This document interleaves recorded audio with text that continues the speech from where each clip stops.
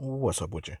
All right, man, I got a question the other day, and basically he was asking me, where does the beta male provider and simp mentality come from? And so I say, that's a good question, man. So I'm going to title this video, How Betas and Simps Are Created. All right, man. I'm going to get right into the video. It starts early. I mean, about 7 to 12 years old. And how I know? Because I used to be a simp.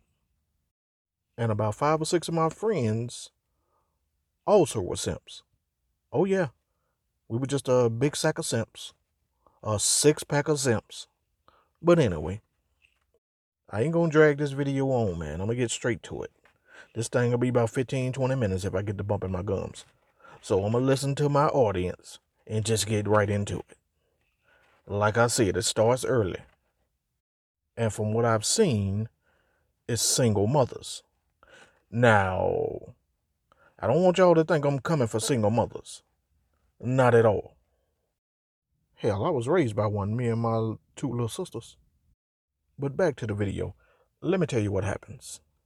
See, they try to raise their sons to be gentlemen, respectful, and treat women like queens.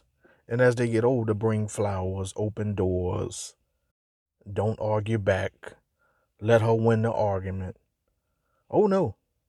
You know that saying, happy wife, happy life. Shit. Y'all know how I feel about that. But anyway, it's their fault, but the intent is not malicious. Like my grandma used to say, bless their little heart. But back to it. Another thing that they will do is, and I'm telling y'all this because I've seen and felt this way for a long time. See, they will accept help from men. Even if they have a job, they will be getting money from men. And what that will show little man is men are tricks. That they are supposed to provide financial support for women no matter what. See, what would be better for the child is to see mama getting it dolo by herself, being self-sufficient. But back to that, men providing. What she is doing is grooming him to be a beta male provider. I know this because I was groomed to be a beta male provider. And see, what we see is men, I say men, okay, remember, we are kids and we want to be men someday.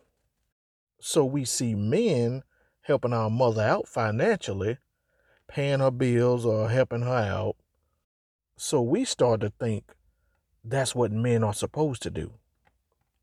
This is the way it's supposed to be. I'm supposed to be a provider. Then he starts to get the mindset of, I'm only worth what I make. Like, I'm not worth nothing if I'm not making anything.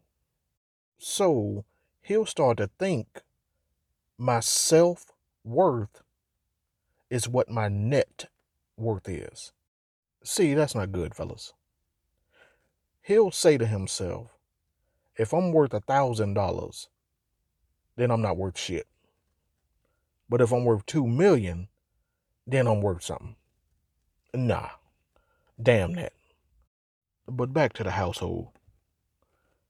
If he watches a self-sufficient woman every day go get it and take care of her business by her damn self, then that's what he's going to take after.